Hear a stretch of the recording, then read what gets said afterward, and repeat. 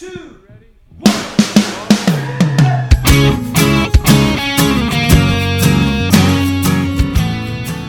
Hello and welcome to Say That, the podcast where your big questions get real answers. My name is Matt King. I'm your host here in the city of Chicago, and joining me here is Glenn Fitzgerald, the founder of Mission USA. I know how to do it. Also joining us, Director of Mission USA Productions, Jed Brewer. It, an important word to define. Joining us all the way from Oak Ridge, Tennessee, one of the pastors of Christ Community Church, Lee Younger. Beginning in scandal, who would have thought? Beginning in vague but undeniable scandal. Well, we got a lot of good stuff on the show here today, but first, I must declare a brainstorming emergency. Whoa! Whoa. Now, so last week we had the travails of the friend Adam, who dreamt that we would fail at business. And then we set out to prove him wrong, and within about 45 seconds had not only totally shipwrecked the whole idea, but in ways beyond which he even guessed we would. Yes. Right. If you recall, I listened to last week's show. His thing was like, I dreamed that you guys opened a burger joint, but it failed because you were too busy just chatting with the people and you ate all the stuff that came back. And ours was like, you can't find it, and one only exists in Milan. Yeah. And you have to wear fashion approved items by Glenn in order to be let in. So Yeah. we were worse at business than predicted. So here on the show this week, I think I want us to get back on track. Okay. I want us to get back at something we're doing that. Right on. And that is ripping off successful stuff and putting a slight Christian spin on it. Love it. Okay. Can't miss. It is the backbone of a previously thriving Christian knick-knack store industry. Oh, yeah. You know, there's the thing, there's the band you wanted or the t-shirt you wanted or whatever, and your grandma's not going to buy you that. Yeah. She's going to buy you this. Yeah, that's right. So on this particular one, Jed and his wife have done a fair amount of traveling recently for her job.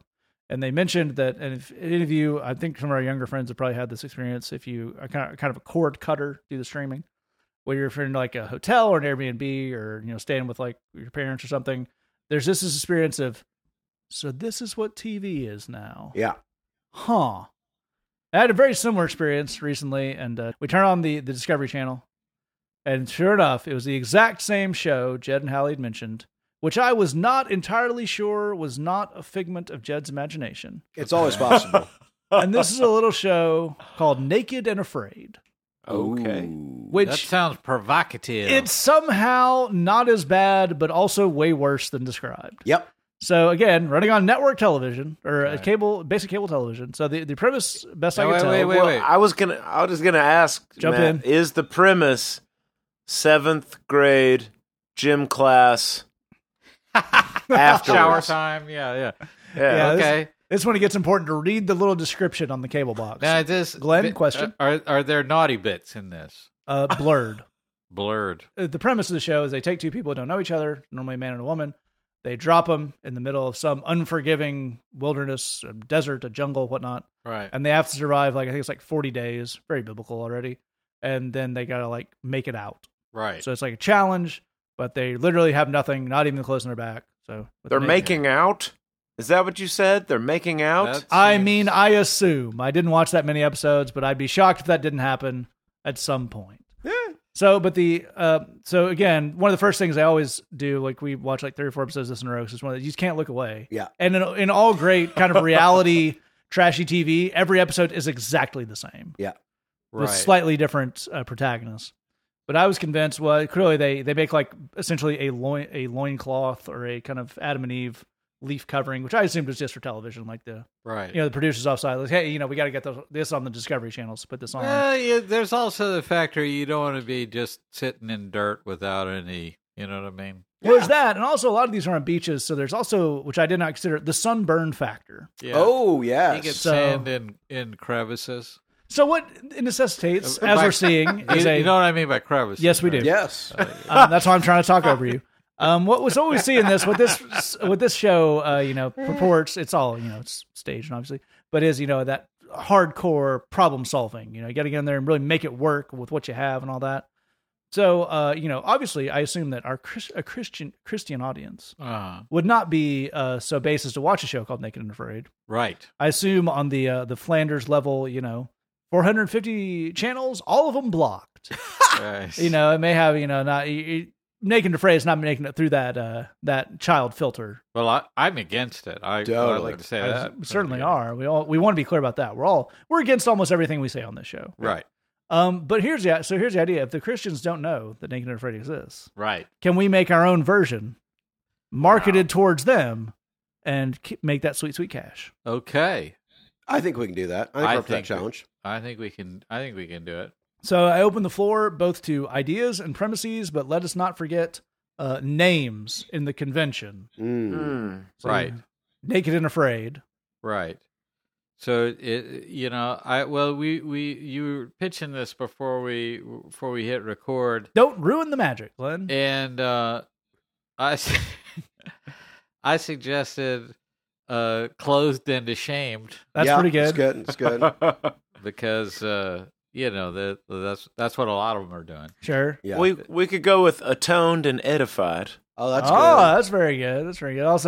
Also, kind of sounds like we could pitch it as a kind of Regency romance. Yeah, I like it. I like it. Here's what I don't know what the name of it would be, but I'll pitch the premise and you tell me the name. Please. So the Christian version is one of them is still naked Right. and is in no way bothered by being naked. Okay. Just likes being naked. Sure, Maybe yeah. enjoying the naked. Okay. But the other one is Christian and fully clothed with a turtleneck sweater on this tropical island. Yeah. And is chewing out the naked one the whole time. Sure. Yes. I don't know what that's called, but Prudish and besweatered. Yes.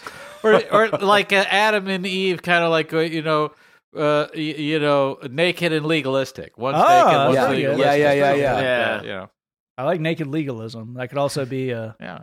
kind of a church law drama. Yeah. I like that a lot. So that's a good premise. Yeah. So we also, because we don't have to. I don't think we have to stick to the outdoorsy sense. We can Okay. also take this into just Christian ideas. Or, Okay. you know, we had a setting for like it's a challenge and you have to escape with a partner you've been kind of put in there with. Yeah. Well, obviously, if it's a Christian thing, the environment is a coffee shop. That's where all Christians Yeah. spend all of their time. That's So, true. Yeah. Yeah. Kind of, we left you in here with only one leather bound Journal. notebook. Yeah. Yeah. And a pen with half an ink in it. You know, how much can you really get written? Yeah. I like Yeah, that. That's exactly I like right. that. That's good. exactly right. Yeah. Well, you could sort of combine this with the idea, you know, how I don't know if they still do this, but they used to do like the dating shows where like, Sure. well, I guess like The Bachelor is sort of like that Sure. or whatever those shows are. But it's like a dating show. You got a couple, you know. But the thing is, they're not dating. Okay. You put them in the coffee shop and you let loose like a feral animal. Yes. Okay. Yes. Now you have to ask the girl out before the feral animal eats your face. Yes. Incredible. I like this. A rabid badger has been released Yeah. somewhere in this coffee shop. So you got the badger. You're dealing Yeah. with that. Yes. It's right Tension there. abound. You got Yeah. tension, boy. Yes. You know, like you can't even. You're not flipping the channel. Yeah. When you come to yeah. that. And he's been trained to go after mustache wax. Right. So it's only a matter of time. It's really like he is zoned in. Yeah. On your whole hipster outfit. Yeah, that he's you've coming got. for you. He's coming for you. Yeah. He can smell the patchouli. He's coming for you. This is what I'm saying. Okay. But here's what I'm We went way back for that hippie stereotype. Just Let me tell you what. people under the age of 30 are frantically Googling. Well, you just get it. But this is what's happening is the badger's coming for you. Right. Sure. You got to ask the gal out, but you got issues, you know. what I Sure, mean? absolutely. You haven't been doing this stuff. You don't know what are the rules, man. Right. That right. kind of thing. It's my baby and my badger Oh, That's I it. like it. Sure. That's it. Now I on love TLC. that would definitely be on TLC. So I love the dating aspect of this. I Yeah. think, you know, in the same way that, you know, most people would fear, you know, dying naked and alone in a wilderness is the way that people who grew up post 2000 in churches have been made to feel about dating. Yeah, it's a dating wilderness. Yeah, that same level of fear. It's a wilderness of dating. Now, let me pitch you this. So we got a male and a female, young, who don't know each other, Right.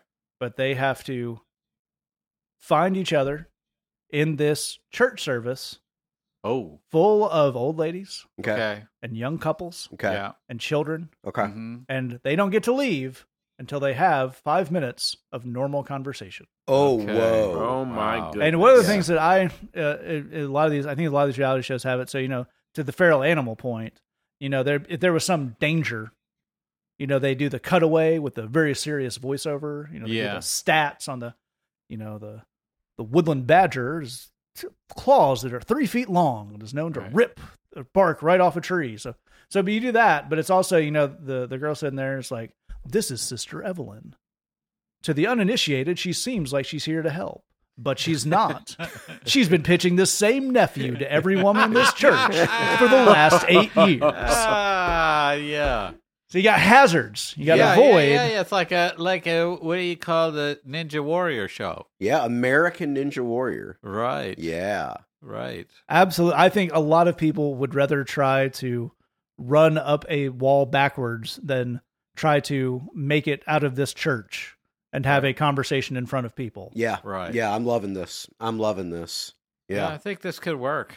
Yeah. I think what we need is a Christian reality TV thing, and I think that can't go wrong.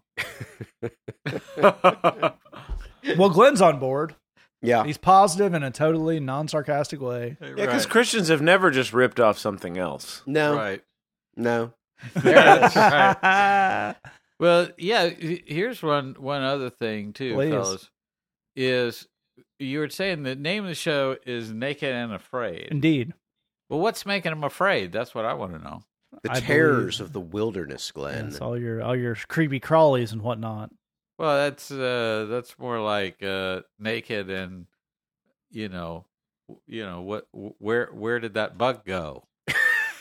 That's Are a very Are you saying that would not be a source of fear? That's more of a dread, like an extreme dread. It's I a think. very specific kind of afraid. Yeah. It's like I'm really regretting my life choices. I Yeah. guess that's too long for a title of the show. I think I'm really regretting my life choices is the real title of almost every reality show that has ever been filmed. I mean, but Yeah. this what I'm saying is, would it be a better show if they were naked, but someone was making them afraid?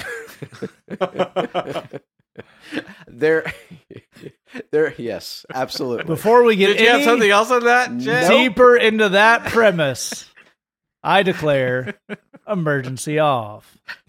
Like somebody's And afraid of clowns. I think Sure. that's exactly what I was trying to avoid. I think if you're being honest with yourself, listener, you look at the timestamp on your device right now, wherever you're listening to this, and you think they made it a lot further through that than I thought they would Yeah. before they had to pull the ripcord. Yeah, When I heard the phrase naked and afraid and realized I was listening to these four, I had low expectations, and I imagine we cleared them. yeah. Like one of them's naked, Nope. but has the clown Absolutely makeup on. not. Absolutely not. We're moving on to the Bridgebox plug. We are still in the month of September looking at the idea of how do I use the Bible? Lord knows we all need it after And that. how. Oh yeah. Sermons from Glenn and myself, songs from Lee, from Pete Lawson, from many other talented, wonderful friends, Bible studies. It's only $8 a month to sign up for Bridgebox. Great way to support what we do up here in Chicago, what Lee does down there in Tennessee. MissionUSA.com/Bridgebox. All right, we're going to head to our first question here. If you have us all the way to the end, I'll give you some ways to get in touch with us, or you can scroll down into your episode description and find the links there. First question comes in and says, I have a friend who struggles with addiction. They're doing better now and ask me what scriptures they can read to encourage them. Where would you point them? And Glenn, sometimes we get questions on the show that don't have a lot of overlap with the old day job, but luckily this one very much does. So where would you point someone? Well, I think the main thing is I think we make mistakes when we go looking for obscure Bible anything. Yep. You know, that's a bad mission. To be The honest. Bible secret. Yeah, it's all in there. It's all But the main reason why I'm harping on that is that the simplest truths are the most profound truths. Yeah. And we talked last episode about meditating on the Word and the idea that there's a lot more depth there than we realize when we look at some of these very simple verses. Give you an example. The joy of the Lord is our strength. You've probably heard that a million times. I have. What does that really mean? Think about it for a second.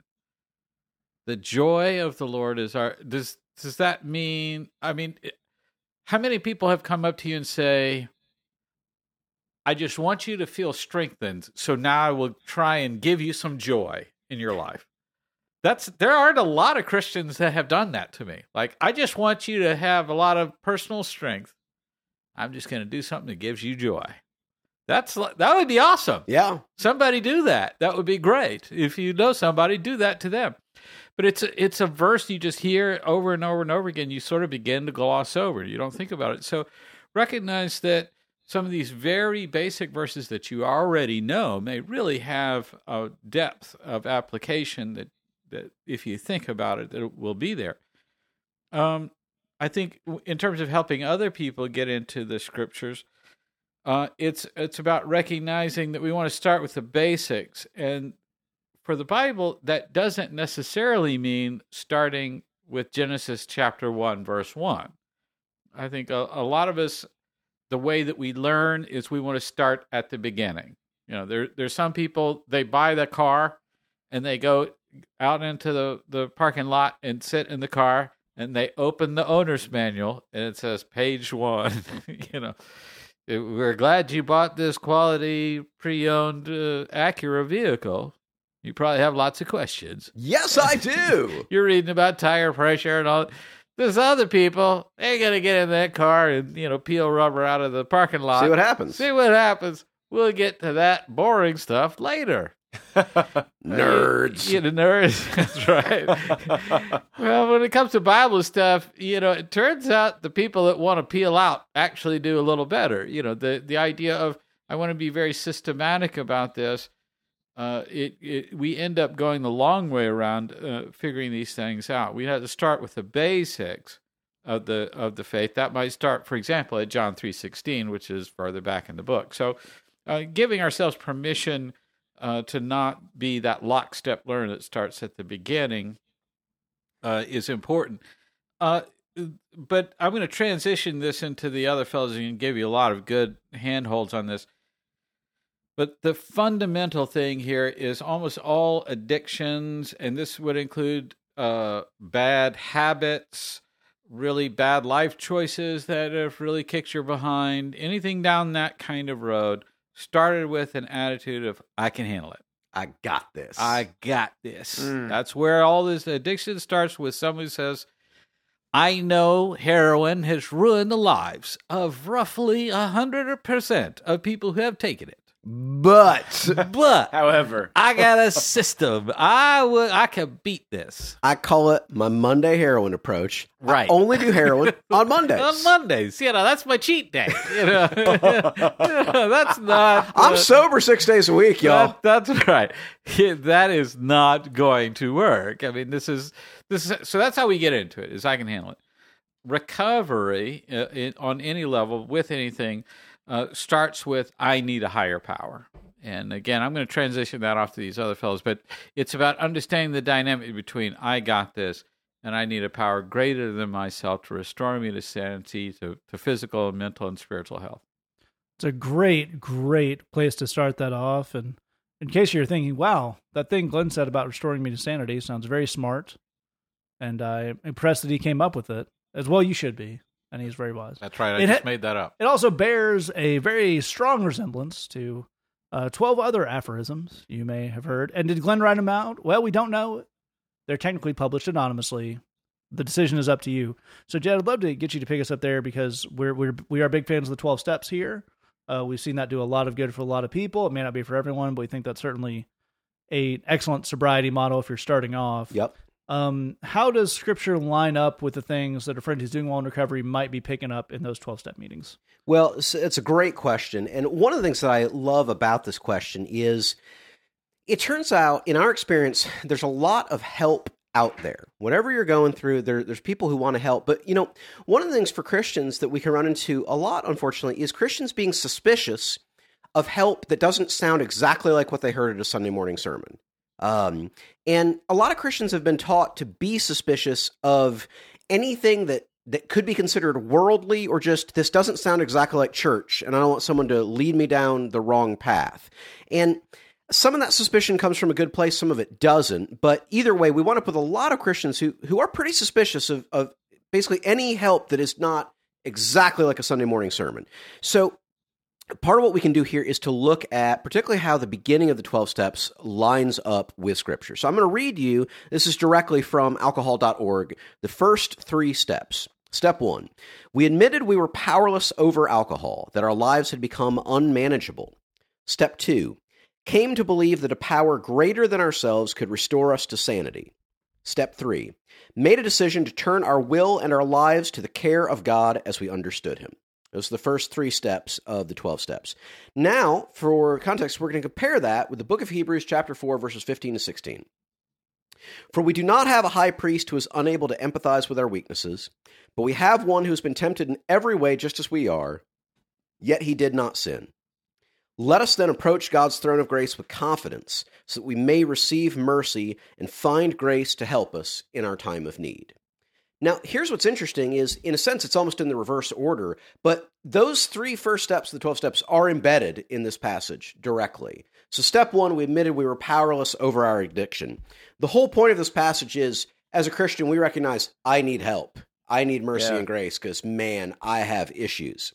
Okay, step 2 is, we came to believe that a power greater than ourselves could restore us to sanity.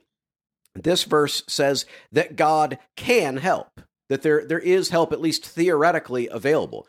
Total 100% overlap. Step 3 says we chose to submit our will, to turn our lives over to God as a part of receiving that help. That's literally what this passage is telling us to do. Let us then go to God. Since He gets it, since He understands, since He wants to help us, let us go to God and let us receive that help and that mercy and that grace which we need. I think one of the things that we have seen again and again with people in addiction recovery is that, as they say, the steps work when you work them. One of the things that goes right along with Glenn's very well put idea of I got this is people decide, you know what, I don't need all this mumbo jumbo. I'm going to go be sober by myself. I'm going to do my own steps my own way, and I'm going to do a remix. That's what it's going to be. And it's going to be, and I don't need anybody telling me anything. I'm going to go do my own thing. And that works approximately 0% of the time. But the reason I bring it up and to link it back to the idea of Christians being suspicious is a lot of church-going people have a way of doing that exact thing. They just use different words to describe it. They say, well, I don't know about all, because they said higher power, but they didn't say Jesus, so how Christian could it really be? And besides, and so forth. And a pastor never talked about it, so it's probably, no. This stuff works. It is biblical. It is good. It has helped a lot of people. If you're in a place where you need help with addiction recovery, it can help you, but it works when you work it. There's a humility that begins this process of recognizing I need help. There's also humility that continues this process, saying, not only is there a God who is greater than me, there are also people who know more than me, who've been doing this longer than me, who can see things that I can't see. And all of that is represented very well there in that passage out of Hebrews 4.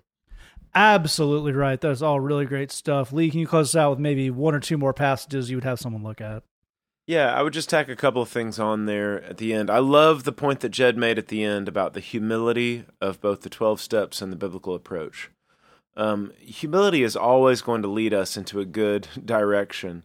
There's a passage in 1 John chapter 1 that talks about, it's really kind of a really interesting kind of philosophical conversation where he talks about walking in darkness versus walking in light. And that whole passage is about honesty and not deceiving ourselves. And I'll tell you that anybody that I know, and because I've done a lot of prison ministry and because of the kinds of outreach that we do around here, we've met, also we have also met a lot of folks who have been a part of the 12-step programs, and they will all tell you that having the courage to be open and honest and vulnerable with the people, with people that you feel safe around and feel protected by and all that kind of stuff.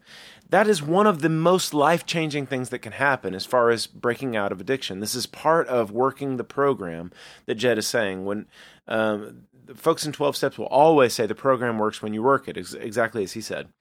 And part of that program is having the courage to be honest and open and vulnerable about who you are. One of the most important things to understand, and folks in 12 Steps will tell you this, is that as you're trying to work your recovery, you have to understand why you're turning to that addiction. You have to understand what is the emptiness that I'm trying to fill up? What is the itch that I'm trying to scratch? What is the injury that I'm trying to medicate? Where am I hurt? And I'm trying to take medicine for this thing. That's a super important thing. And I would key on to a place in the book of James in chapter 1 that talks about going to God for wisdom, which is what you're going to need. You can't just decide I'm going to grit my teeth and I'm going to stop this behavior. That's not the way anything works. You've got to be open and honest. You've got to have this humility that Jed's talking about. And you've got to have a wisdom that comes from the Lord to understand, what is the itch that I'm trying to scratch? What is the problem that I'm trying to solve? What is the thing that I'm trying to medicate? So that you can figure out what are some healthier behaviors that I can replace as I'm trying to figure out how to move through this. These are all questions that you would answer were you to walk through a 12-step program. And they're exactly as Jed said, all this stuff in the 12 steps are extremely biblical precepts. Extremely biblical concepts. I need to be honest about who I am. I need to entrust myself to someone with whom I'm safe, so that I can be open, honest about myself. And I need to go to the Lord for the wisdom to figure out how can I strategize and come up with good tactics so that I can actually medicate in a healthy way, so that I can actually cope and go to a refuge that works and that helps, instead of one that is harming me and hurting me. That is all really fantastic stuff from three guys who definitely know what they're talking about on this subject. We're going to move on to our next question here. It comes in anonymously, and it says, I have a rough past, and I just can't accept it. I can't accept that it was me that did all that and destroyed so much. I can ignore the past, but I can't really live with it. I know that's wrong, but I can't see any other way. And Jed, as we often do on the show, a great question, a very honest one that seems like someone who's really ready to move on and maybe doesn't have the tools to do that. So where would we start them off? Well, we love you. That's thing number one. We're praying for you. Yeah. That's thing number two. And we're glad that you wrote in. Here's what I would have you consider just to start is, first of all, literally everybody has a past. I mean, literally everyone. We can talk about the scale of it, I suppose, if you want to, but everyone has a past that includes things they wish had not happened. There is no one who lives with no regrets, man. There just is not. But when we talk about that idea of a past that includes things we wish had not happened, that actually includes two different kinds of things. And I think you're only looking at one of them. The one that I think you're looking at is that you hurt other people, and you caused people that you care about damage in their lives. And again, I don't know the scale of that. Maybe that scale matters to a certain extent. Maybe it doesn't. But for purposes of argument, I don't know what that scale is. But I'm confident that you hurt other people to some extent because literally everyone has done that.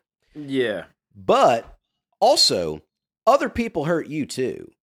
That's also part of your past and part of the things that you wish had not happened and that I wish had not happened. And here's the key thing is we get into a lot of trouble whenever we pick either one of those and refuse to acknowledge them. Either way causes huge problems in people's lives. Let's get into why that is for a second. Again, I have the strong suspicion that your focus is on the fact that you hurt other people. Nothing comes from nothing. Another saying that gets used a lot around recovery circles is hurting people hurt people. There may be somewhere in the world people that need some medical care who for no reason are just hurting other people because they just wake up in the morning and they just love to hurt people for no reason. But that would be an epic minority of the human experience. Yeah. The vast majority of people who are going around wounding others are doing that because they have been deeply wounded in their own lives. that, to be clear, does not excuse their actions and behavior. It doesn't make that stuff okay. It doesn't erase the consequences of it. It doesn't let them off the hook. But it does offer something really important, which is an explanation. There's a saying in French, and I can't say it in French, but I can tell you the English version says, to understand all is to forgive all. When you can understand where something came from, doesn't mean you excuse it, but it's a heck of a lot easier to forgive it. And this would be a wrong thing, we're not going to excuse it, but suppose that part of your past was bullying people. And that was something that you did. I think one of the questions we want to look at is, were you bullied in your own life? Right. Did you have people be cruel and unkind to you? The reason that's important, again, is not because it excuses the things that you did. The reason it's important is it gives us a sense of narrative of where those things came from. When you say in your question, I can't live with my past, my guess is the thing that you can't live with is you don't know how to conceive of yourself. Am I just a monster? Am I just an awful, awful person who just loves doing awful things? And if we're going to be honest, a lot of Christian stuff actually really goes in that direction of just, I'm a worm and I'm terrible and I'm the worst and I love evil because of how evil I am. But just basic human observation bears that that's not very often the case. If you went through a lot of rough experiences that pointed you in a bad direction and you did bad things, the real takeaway is again, it's not about excusing anything, but the real takeaway is, I don't think you made any choices at any point. I think you were doing the one next obvious thing based on the trajectory that you were on. The question, if you want to move forward, is what would it be like, now that you know that, what would it be like for you to start making choices today for the first time in your life? In other words, I don't think you ever sat down and decided, here's the kind of person I want to be. People hurt you and then you just lived. That's what happened. What's before you now, again, I believe for the first time in your life, is to ask, what kind of person do I want to be today? What kind of life do I want to live today? What kind of impact do I want to have in the world? Recognizing that God actually wants you to be an amazing person and to live an amazing life and to have an amazing impact on the world. God wants all of that for you. But it's pretty difficult to get to any of that, if we're just refusing to look at our past. And again, both aspects of it, both the things we did and the things that were done to us. And it's pretty difficult to get to that future if we're not willing to start intentionally making choices about the direction that we want to go in the future.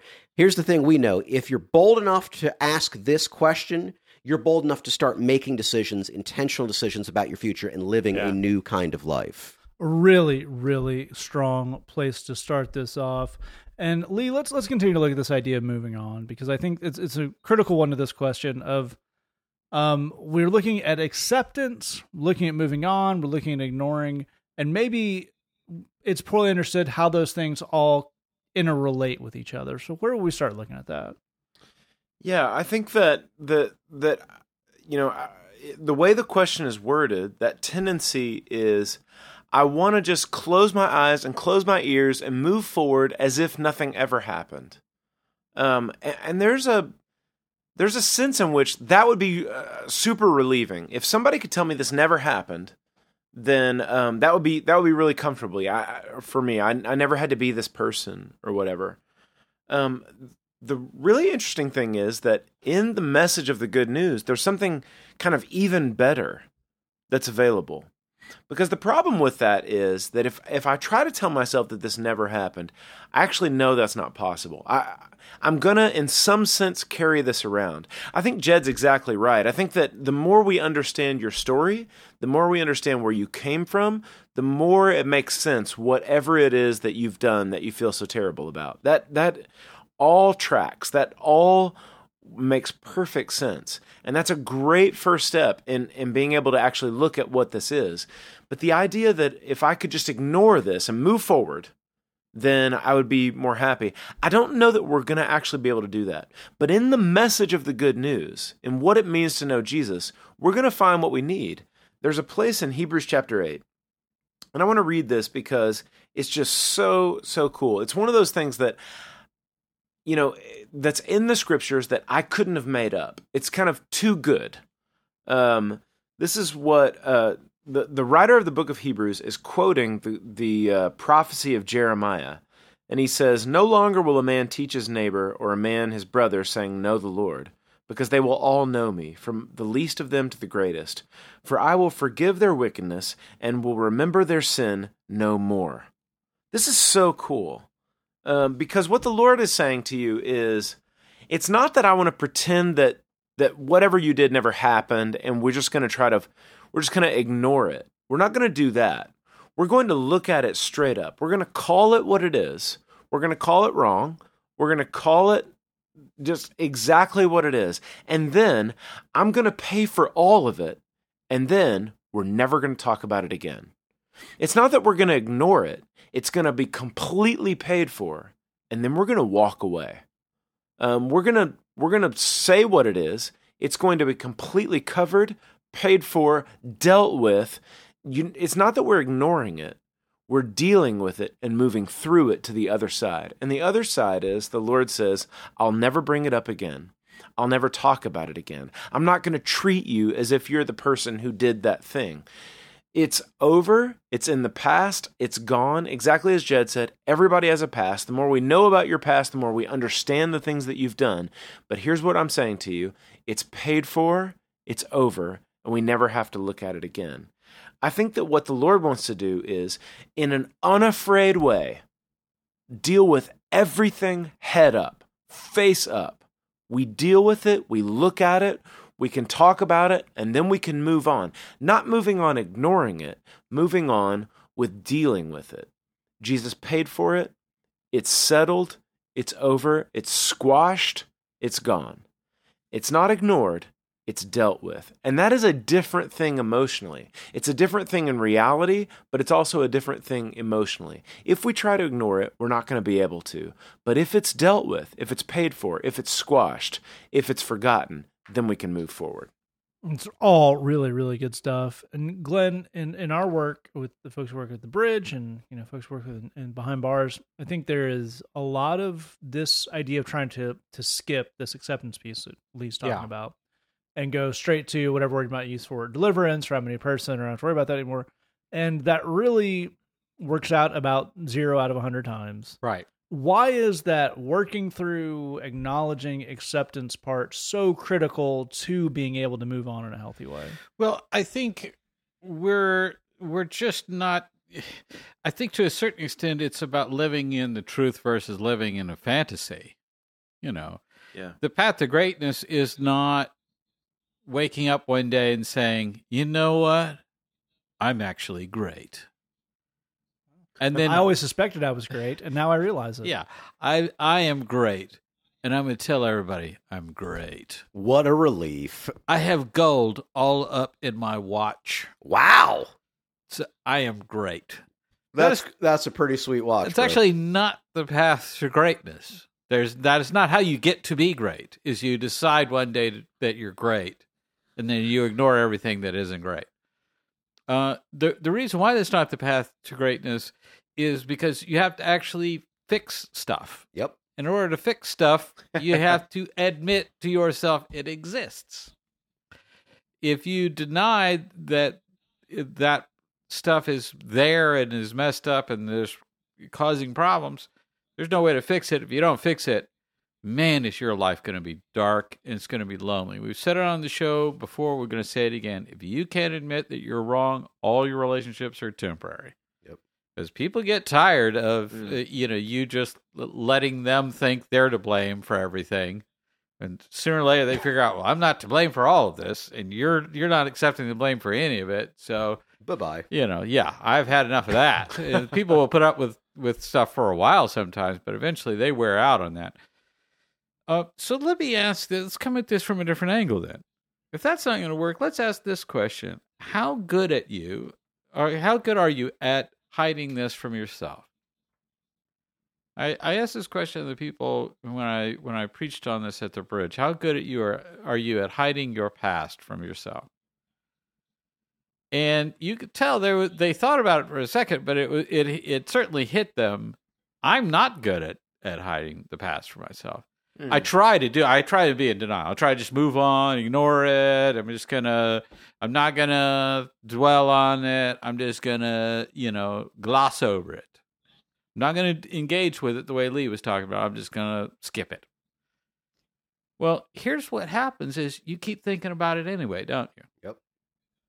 Okay, so not only is the denial not setting you, it's not getting you to a point where you're just moving on or whatever else, in glossing over it, but it's also not serving its own purpose. If it keeps not working in terms of you can't just deny it, then why be in denial? It needs to be 100% solution. You know, so if you're going to put in a lot of work, the least you can do is make sure that stuff gets fixed. I mean, that's the least that you can expect out of that kind of situation. But it's important to recognize that when you get into that place, things change right away. There's a lot of areas in our life where we have to work and strive over weeks and months and years to really get to a place where we get free and we get happy and we see the benefit. The thing about confessing and admitting and grabbing that acceptance, it feels better right away. You think it won't. You think it'll kill you. You think it'll just destroy you to think, I did that thing. It won't. Yeah. It just won't. Right. You say, I did that thing. It was really wrong. It really stinks. But now, if it doesn't kill you, you realize I can survive this. Then you realize I can fix some of it. I can't fix all of it, but I can make it be a little better. And you realize people aren't really attacking you the way they were before in quite the same way. They may still be mad at you, but it's hard to be mad at someone who's fully acknowledging and taking total responsibility for what they did. They're really not cooperating. A good argument is two people having different viewpoints. But if you agree with them, yeah, I did that. That was wrong. I have no excuse. It was bad. Then it's hard to be angry with that person. So you're setting yourself free from all that. But man, here's the thing that's killing you. It's not the reminder of this bad thing that you did. That's not what's killing you. What's killing you is trying to hide from it. You know? The moment that you live out from underneath that, you are going to feel the relief of that. Give you a concrete example. I had a gal that I dated many, many years ago in the late Jurassic period. And I was not good in this relationship. Okay, so that was literally in the first paragraph of my response. I'm glad you contacted me. Thank you. Great to hear from you. To save us a long discussion, I was not a good boyfriend, and I am glad that you found someone that you love and that you have a life and whatever. You deserve it, and I'm glad that you found a man who could treat you better than I could at that time. I eventually learned to treat women better and do better and be more mature and be grown and be an adult. But I'm glad that you found that on your own. And that admitting of that and taking that out of that discussion with that person, now there wasn't that tension. Now that was just like everybody can move on. Right. That's what I want for you in your situation. Absolutely right. That is all really, really fantastic stuff here. We move on to our final question. Comes in anonymously, and it says, "Hi guys, thanks for being my favorite podcast." Correct. That's Correct. favorite, Leave a review. spelled with the indeed. That's favorite spelled with a U. So this person may be anonymous, but we know they're from one of the fancy countries. Wow. Fancy. I wanted to ask why I feel so judgmental to people at my church. With unbelievers, I'm patient and don't judge where they've been. But with people at my church, I feel upset when they're doing something wrong. That could be something as small as a worship leader courting a non-Christian girl to other people in the church having very serious problems with their marriage. How do I stop feeling upset enough to love them well? And a really fantastic question. That last bit is I think is very wise. Lee, where would we kick off here? Well, I would kick off at one place, which is everyone around me is sinning all the time. I'm just going to go ahead and lay that out there. It's not just... I mean, Lee hangs out with us, so his numbers are a little skewed, but it's true of most people. Everybody's sinning all the time. I would reference a very good Jed Brewer song that I love, which is, "I am not a judge, and I'm not the police. Father, I'm your child. You're the one that chose me." I love that song because it helps me keep my mind in a good mind frame, which is every single person around me is sinning all the time, and I'm not necessarily the person whose job it is to go ahead and call everybody out all the time. That's an important thing to keep in mind. The questions that I would ask are these. 1, is anyone in this situation asking you what you think about it? 2, have I earned the right to be heard by anybody in this situation? One of the things you'll hear us say a lot about ministry is that we do not give unsolicited advice. Every answer we've ever given on this show in 7 years is because someone literally asked us, what do you think about this situation? We do not just go into your earbuds and tell you, this is what we think about your life, you sinners. Like, that's not the role that we take. We actually are answering questions that people are asking us. One of the things that I would ask is, do I know how I would walk alongside this person if they wanted me to help them walk out of this and into a healthy situation? That's a really, really important thing. The reason that I ask that question is that there are a lot of people who would love nothing more than to sit around and talk about somebody, and would love nothing more than to sit around and be upset that this person is sinning, this person is in an unhealthy relationship. Did you see this? Did you hear that? Did you notice this other thing? And I want to make sure that if I were to enter into this situation, that I would be ready to walk with that person into a situation of health. The reason that's so important is that a judgmental person doesn't feel any of those things. A judgmental person isn't asking the question, have I been asked what my opinion is? A judgmental person is not wondering, have I earned the right to be heard? And a judgmental person certainly isn't thinking, am I ready to do the work of walking alongside this person? I can tell you this, and everybody else that hosts this podcast can also tell you this as well. When we get asked advice by somebody who is teachable, humble, and ready to move out of an unhealthy thing into a healthy thing, we kind of gear ourselves up for something that may take some time. It may get funky, it may get weird, but we're gearing up for what could be a long haul. Maybe it'll be 1 or 2 conversations, but many times it's a much more complex and difficult thing. Somebody that's just on a judgmental tip isn't looking for that kind of investment. And so when you look at your heart in the middle of this situation, where is it? Are you ready to walk with somebody through the difficulty of figuring out how to move something into a place of health along the lines of what the Lord is looking for? Do you have any idea what the wisdom would be in that situation? Or is it just a thing where you're looking at somebody else's life and you're like, that seems naughty, I'm upset about it, I think I'll go talk to them? That's not really the way that we do things. We want to make sure that if I'm entering into a situation, again, everybody around me is sinning all the time. But there are a few people in my life who are coming to me and asking from a place of humility, what do you think about the way that I'm living this out? Do you see anything in me that you would call out or you would push back on or that you would give me some advice on? Those are the situations that I want to enter into. Those are the situations that I want to invest in. And the rest of it, I'm not going to jump in and give you my opinion if I'm not being asked for it. A wise place for us all to start. And Jed, I'd love to get you to pick us up here because I think another one of these dividing lines, kind of Lee's talking about, is this idea of our desire to call out not only wrongness, but hypocrisy and Sure. people kind of, I think there can be the sense that if you are Christian, and particularly the closer you are Christian to me, if we're at the same church, if we're at the same, reading the same book or whatever, anything you're doing that doesn't line up with that is kind of chipping away at the reality of how Christian I am. Sure. And that can be a very important factor here, right?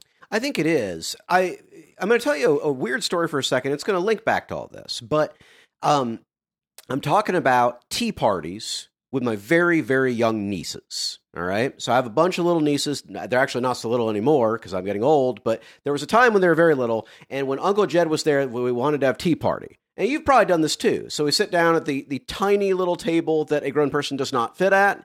And you have the plastic cups that are decorated to look very fancy, but are plastic and have nothing in them. There's no tea at this tea party, and there might be plastic foods, like there's like a plastic cupcake and whatnot, and we use the plastic teapot that again does not have tea in it, but we pantomime that we're pouring the tea and we're drinking the tea and we're eating the crumpets and whatnot. It's all make believe, and it's fine because these are 3-year-old children. And it's delightful to them, and it's delightful that their uncle would hang out with them, and it's great, and it's fantastic. I bet you've done that. If you haven't, I hope you get to do it because it's a lot of fun. It's super, super cool. Now, I want you to take that thought and imagine you're downtown in a city. You're there on business. You don't know this city, but you could really use a cup of coffee. And you see, there's a local coffee shop. Great. I'm going to pop in there. I'm going to get a cup. It's going to be great. And you go in, and same thing. It's all plastic cups with nothing in them. And the food is made of plastic, and people are pantomiming as though they are at a coffee shop and drinking, but there's nothing in any of these glasses, and all the food is plastic. This would be super weird. This isn't fun with your little nieces. This is weird, unreal behavior, and I need to go now because this is kind of creeping me out. It's kind of a bizarre idea, right? Except that I think a lot of people feel that way when they go to church, where we've read about what this is supposed to be. It's loving your enemies. It's praying for those who persecute you. It's, caring for the poor. And then we go to this place and it's totally not that. Wow. It's totally fake. It's people pantomiming. Everything is plastic and there's no tea in any of these cups. And we look around and we see people that we know are having massive issues in their lives, but they're playing make-believe. They're pretending like these things are not going on. And I think, the unreality of that is hard on our brains. I think it really messes with us, and it leaves us, it may land at a place of judgmentalism, but I think first it's just, what is this? I don't even know what box to put this in my brain. Matt wisely left out some of the more detailed stuff you said in your question, but the final situation that you described is a messed up situation. Right. I mean, it's, there's, if you want to go read, there's 1 Corinthians chapter 5, Paul is dealing with some church stuff, and he begins by saying, you've brought up to me an issue in your church that non-believers would not put up with. Right. And then he goes on from there. And the final thing that you described in your question kind of falls in that category of, I know a lot of non-Christians who would look at that and go, whoa, hey, whoa. That's bad marriaging. Don't do that. Don't do that. I think the reason why you're more comfortable with your secular friends or with your unbelieving friends is because they don't have that same unreality thing going on. Yeah. They're not playing make-believe in that same way. I have a lot of non-Christian friends, and they're aware that they got struggles. They're aware that they've got issues. They may not know the finer points of all of those. They may not have a perfect sense of proportion on it, but I'm not doing great. It's, I'm doing the best I can. Some things are going well. Some things are really not. I'm just kind of doing the best I can. And the thing is, that viewpoint more or less matches with reality, so it's fairly easy to say, all right, yeah, I can work with that.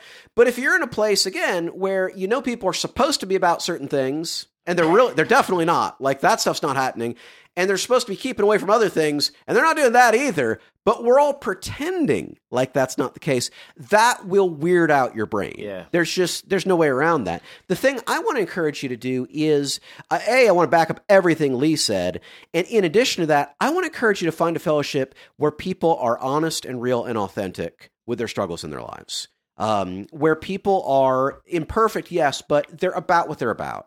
They know what they're trying to do. They know what they're trying to accomplish, and they're on that journey in a real and substantive way. That may not be a Sunday morning worship service. That could be a Celebrate Recovery meeting. That could be the fellowship after you serve at the soup kitchen with a local charity.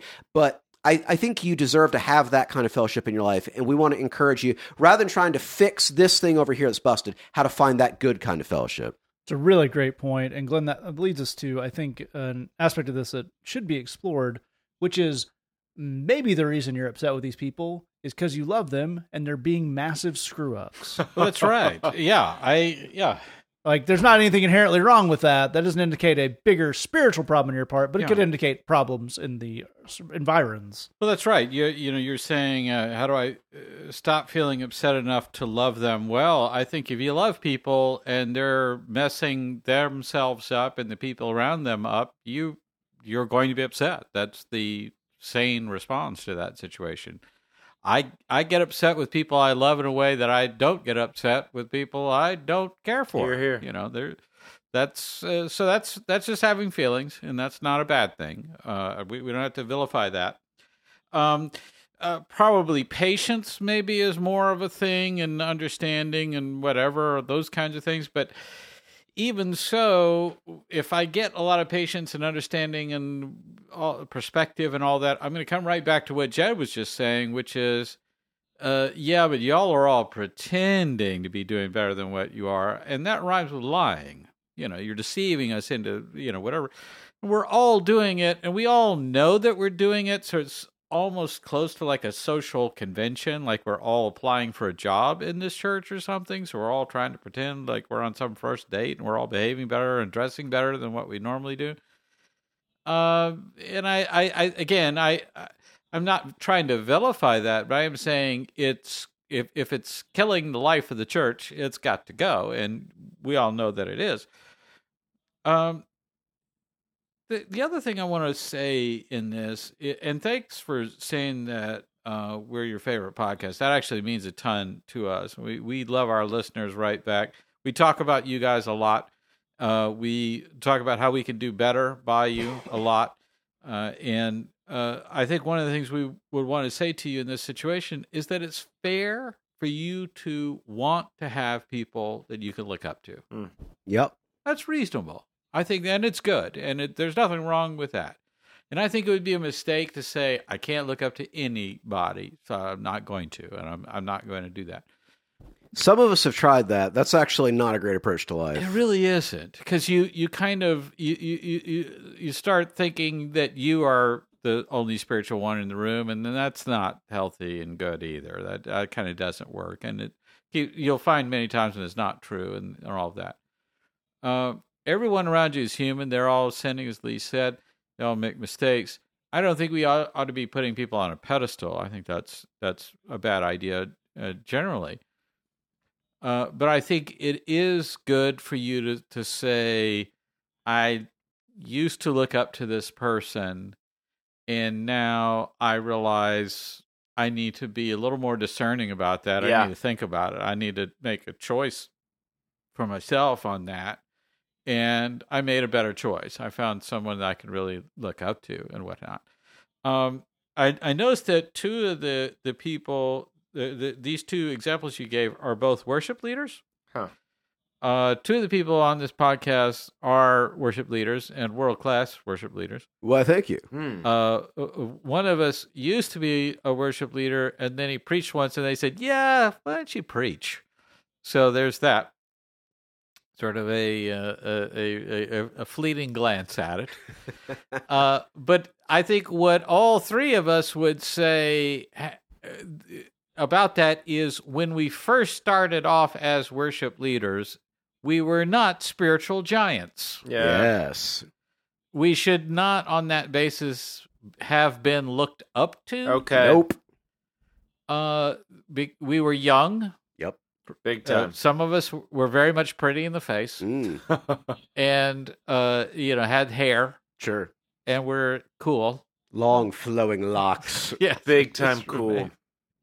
I mean, just cool, So yeah, if you were a young person and you're hearing this guy and he's leading worship and he's doing the thing and he's a cool guy, you think, man, I really look up to this guy. I want to be like this guy. I want to get in the groove. And that's, again, I don't think there's anything inherently wrong at that, but as people who have been that guy, we would want to tell you now that's a bad idea. Yup.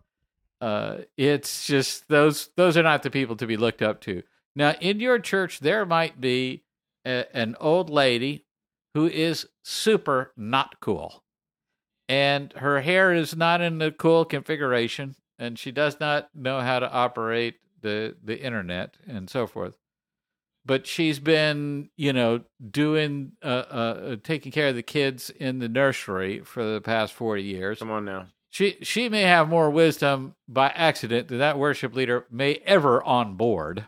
I think that's likely. So, it's about looking around and saying, this person has a much, much greater depth of insight and knowledge and patience and care and concern. They understand how this stuff works in a way that a hip, young, cool guy kind of can't. And I'm not trying to put down the worship leaders, but you follow what I'm saying. I don't know that they're qualified. Fine. You can put us down. Yeah, I don't know that these people were qualified to be mentors or leaders to you in that sense. I don't know if they were presented to you in that way, but I from the way you're describing it, I don't think they're qualified to be mentors to you. And I think it's appropriate for you to say, I'm not sure these are people on my level. I think I might have, spiritually speaking, matured past where they are. Right. And that should not shock you or surprise you. It should not be something you feel like is impossible to happen. That those things happen, and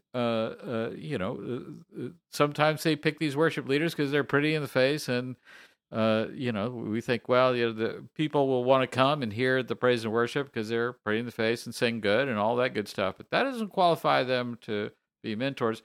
That also can apply to some of the pastors that might be in your church or a leader here or there. It's about recognizing some of these people, just because they have the title after their name, doesn't mean they actually are qualified and able to lead you. And I think it's up to you to give yourself permission to find that person that you can look up to, recognizing that they're human, but recognizing they also have a lot of wisdom for you. That's all really fantastic stuff from all these guys. Okay, if you have a question for us, say that podcast at gmail.com, thebridgechicago.tumblr.com, if you'd like to remain anonymous. We're going to take over the song this week. This is from our sister program, The Bridge Loud. Nice. The title of the song is Invincible. It features the vocals of our friend John Howard from the band Threat Signals. Check out that. Thanks for listening. Just remember, we love you. God loves you. There's nothing you can do about it. To Say That podcast, it's like a reality show starring you, named Listening and Amazing, and hopefully wearing pants if you go on the woods.